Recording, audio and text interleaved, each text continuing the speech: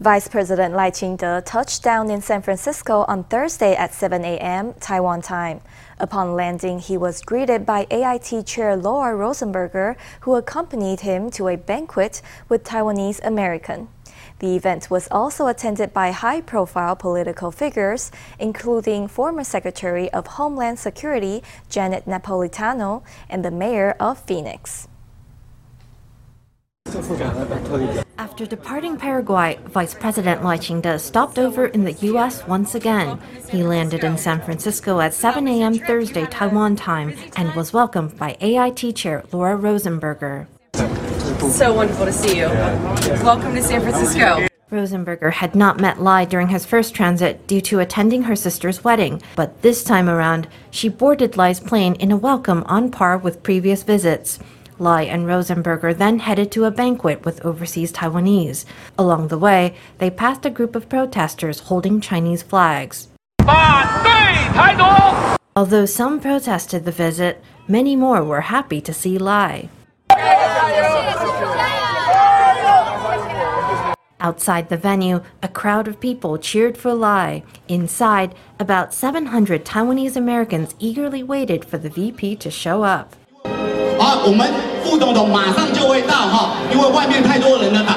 After stepping into the hall, Lai was quickly lost in the crowd, with participants rushing to embrace him.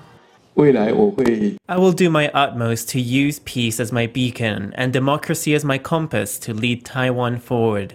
And our commitment to help Taiwan's self-defense capacity is rock solid, just as the U.S.-Taiwan friendship is unwavering. At the banquet, two guests caught media attention. One was Phoenix Mayor Kate Gallego, who visited Taiwan in July. Speaking at the event, she said she was delighted with TSMC's $40 billion investment in her country. The other guest was former U.S. Secretary of Homeland Security Janet Napolitano.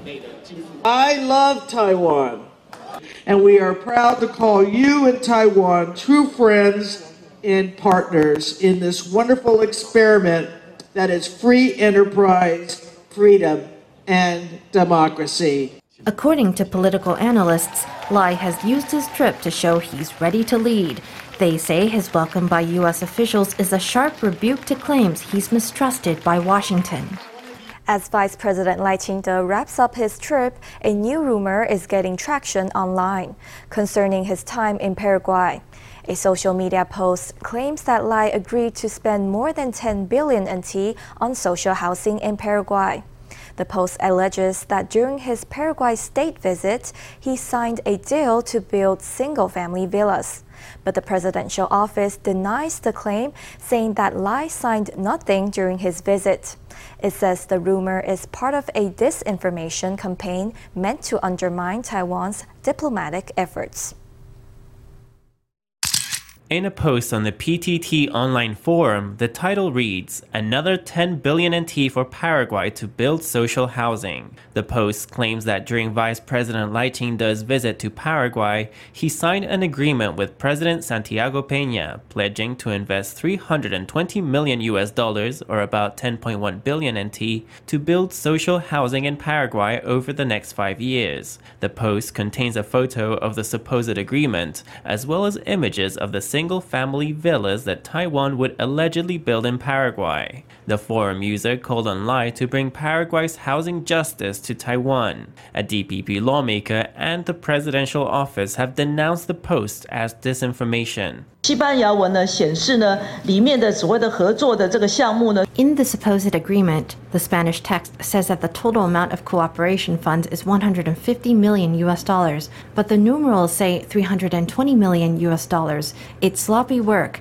The document was also signed in December 2023. As you all know, it's only August now, so what are we looking at here? And the signatures are all forged. The fact is that during his state visit, Vice President Lai Ching-te did not sign any documents with the government of Paraguay. The pictures and signatures in the rumor were forged with the intention of spreading disinformation to confuse the people of Taiwan. It is clearly a deliberate attempt to attack the government. After a preliminary investigation, it has been determined that this is part of a systemic disinformation campaign carried out jointly by foreign and domestic actors to undermine Taiwan's diplomatic efforts. 外交部对假讯息的态度，就像对性骚扰的态度一样。The Foreign Ministry's stance on disinformation is just like our stance on sexual harassment, zero tolerance. The ministry reported the incident to police immediately, and the Criminal Investigation Bureau has received all the relevant documents provided by the Foreign Ministry. The Foreign Ministry urged the public not to believe or share the post with others. It said that the key to fighting cognitive warfare was to enhance one's own awareness and knowledge. Taiwan has completed 3 days of missile tests and verifications at the Jiupeng base in Pingtung. Late Wednesday evening, the military launched a missile with a 2-stage ignition process. The missile is believed to be the classified Xiongfeng 2E. This missile was in the air for more than an hour. Standard cruise missiles travel at a speed between 900 and 1,000 kilometers an hour, so it's reasonable to estimate the missile's range as 1,000 to 1,600 kilometers. This would cover the enemy's eastern, central, and southern theater of operations, that is to say, both first and second line enemy bases, including airports, command centers, relevant ports, and troop assembly points. The US's Tomahawk cruise missiles use military-grade GPS and terrain contour matching to hug the ground during flight. Taiwan's Xiongfeng missile series and its Xiongfeng 2E also use GPS for mid-course guidance, but it integrates GPS data in more languages, including data from European positioning satellites to improve its anti-jamming capabilities. The Xiongfeng 2E is said to be similar in function as the US's Tomahawk cruise missile. On Thursday morning, the military launched 4 missiles in quick succession, including the Tiangong 2 and Tiangong 3. All 4 successfully hit their targets. The dining sector is in full expansion mode after 3 lean years due to the pandemic. To drive recruitment, the Chunshui Tang Tea House hiked wages by 8% to 12% in March. It also rolled out flexible work schedules with an eye on recruiting middle-aged and older workers. While Prime is also hunting for staff to fill 50 new locations. This month, it raised wages at its Chinese dining branches by as much as 12%.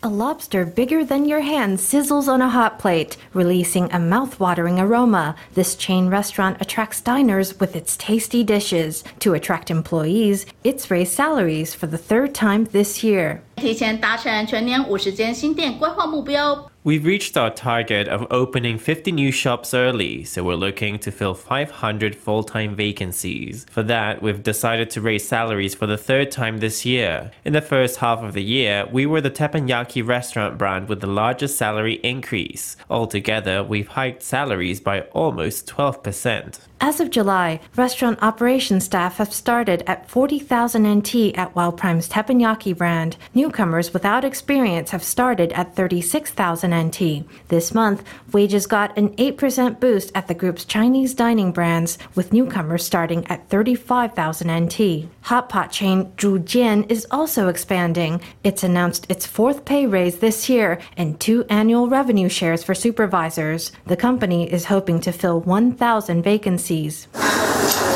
Back in March, the Chunshui Tang Tea House raised salaries by 8 to 12%. It also introduced flexible work schedules for middle-aged and older employees. At the start of August, Mala International Catering Group raised salaries by 2 to 5,000 NT a month. The hot pot chain aims to attract talented staff. 今年预计会展店到全台50间左右。 We expect to expand to 50 outlets in Taiwan this year, so we have a labor shortage of about 20%, that is, between 300 and 400 employees. We welcome anyone, from fresh graduates, people re-entering the job market, and middle-aged and older applicants to join us. Restaurants are raising wages to boost recruitment and to drive their growth in the food and beverage sector. The Labor Ministry signals that it will raise the minimum wage next year to shield consumers from inflation. The decision will be formally announced next month when the ministry's Wage Review Committee convenes. But according to Labor Minister Xu Mingchun, there's already a consensus to raise wages. When asked for comment, industry group leader Paul Xu said that a 3% increase would be acceptable given inflationary pressures. But he said that inflation concerns should be tempered by factors such as Taiwan's economic slowdown. Let's hear from him.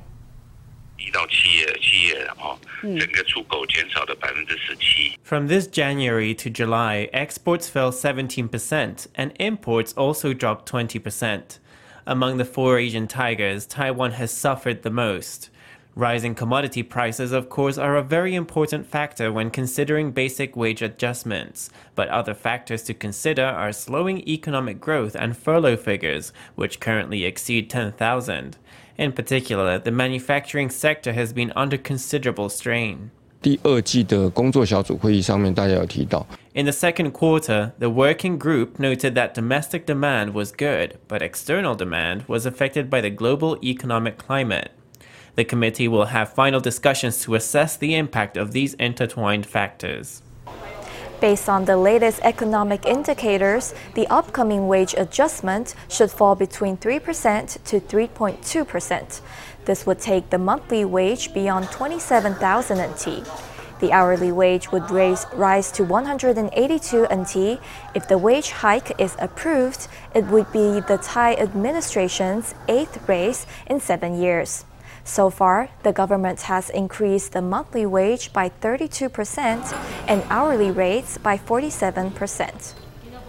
Ethereum creator Vitalik Buterin has been granted a Taiwan Employment Gold Card. The Russian-Canadian programmer is a leading figure in cryptocurrency. He says Taiwan is home to a robust Ethereum community and that the card will let him visit more easily in the future. 三分天注定，三分天注定，七分靠打拼，七分靠打拼，爱拼才会赢，爱拼才会赢。Line by line, Digital Minister Audrey Tang teaches a Taiwanese oldie to Ethereum co-founder Vitalik Buterin. 打开不能分开，这个是一个我们会放在我们电脑上头。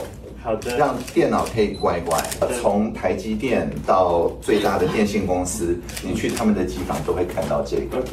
Tang also presented Buterin with a green bag of Guai Guai snacks, an indispensable amulet in the tech industry. The snacks are said to make machines behave. Buterin co-founded Ethereum at the age of 19 and made his mark in software development. He later launched Blockchain 2.0, making significant contributions to the field of cryptocurrency. He's visiting Taiwan to attend a tech event and also to collect a Taiwan Employment Gold Card, which will let him enter and leave Taiwan freely for 3 years. 我之前很多次来过台湾。 I've come to Taiwan many times before, and I liked it a lot every time. We have a great Ethereum community here in Taiwan. With the gold card, it'll be easier for me to come over more. Buterin spoke on his fondness for Taiwan. Armed with a gold card, he can visit frequently for digital collaboration, bolstering Taiwan's ties with the world. American chip designer Qualcomm may be cutting staff again as it grapples with disappointing growth. And this round of layoffs could reach Taiwan. According to online rumors, the chip company will cut 200 employees at Hsinchu Science Park. The list of staff will reportedly be released in October. Qualcomm already reduced staff last year and this month, March. Here in Taiwan, hundreds of tech workers have already lost their jobs to slowing global demand. Flat panel maker Innolux has encouraged staff to retire early. As of the end of June, more than 300 employees had applied for the retirement package. This month, AU Optronics will shut down 2 production lines in Tainan, affecting 200 staff. Back in February, Micron Technology made sizable cuts to salaries and bonuses. Experts believe that layoffs are far from over and will soon extend from hardware to software. We now look across the strait to China, where millions of people have turned to driving taxis to survive. As of June 30th, China had issued 5.79 million driving licenses for online taxi services. That's a 45% increase compared to last year. In China's major cities, long lines of waiting taxicabs are now a common sight. According to experts, the influx of cabbies is a sign of widespread unemployment and trouble in China's economy. Underneath the overpass, taxis are bumper to bumper as far as the eye can see. In many major cities of China, there are now far more cabs than customers. 8月14号 On the morning of August 14th at Dashing International Airport, there were 150 taxis in line. I had to wait 5 hours before getting a journey. The trip was 48 kilometers and I earned 162 yuan. Then I picked up a 7.4 kilometer journey and made 26 yuan. I spent 6 hours on 2 rides and made 188 yuan. With China's unemployment rate surging, the jobless have turned to driving to survive. As of this June, China had granted 5.79 million taxi licenses, a yearly increase of 45%. In cities like Shanghai and Changsha, authorities have suspended applications for transport service permits. The sharp increase in taxicabs signals that the unemployment crisis is not limited to the 18 to 24-year-old demographic. It may extend to those in the 30s, 40s, and even people aged 45 and older. Starting this August, the release of urban unemployment rates for youth and other age groups across the country will be suspended. Amid rising joblessness, China has stopped releasing its youth unemployment rate. According to Peking University professor Zhang Dandan, the true youth unemployment rate may have hit 46.5% in March. That's well above the official rate of 19.7%. When Biden was running for president, he said that China's economy was heading toward recession. This remark may have dealt a blow to Xi Jinping's confidence to the point where he's covering up the data altogether so that no one can see the real situation. But what happens when you conceal data is that international investors have no way of assessing the state of China's economy. They can't make effective investments. Recently, the biggest impact of this might be seen in the exchange rate. So far this year, the Chinese yuan has depreciated by about 5% against the US dollar, making it the worst performing currency in Asia. Experts say that China's economic recession caused the plight of its major property developer, Country Garden. By moving to scrub official data, China is only worsening investor fears, driving a vicious cycle of economic woes. A new synthetic protein made of fungus has been unveiled by food scientists. The team from Hongguang University in Taichung are excited about the many different uses of their new vegan protein. It can replace animal products in ice cream and bread, and even from vegan meat. We spoke to some of the development team to find out what makes this new option attractive. There's nothing like a sweet and tasty ice cream on a sizzling summer day. These vegan ice creams are irresistible. You might never guess they contain no dairy whatsoever.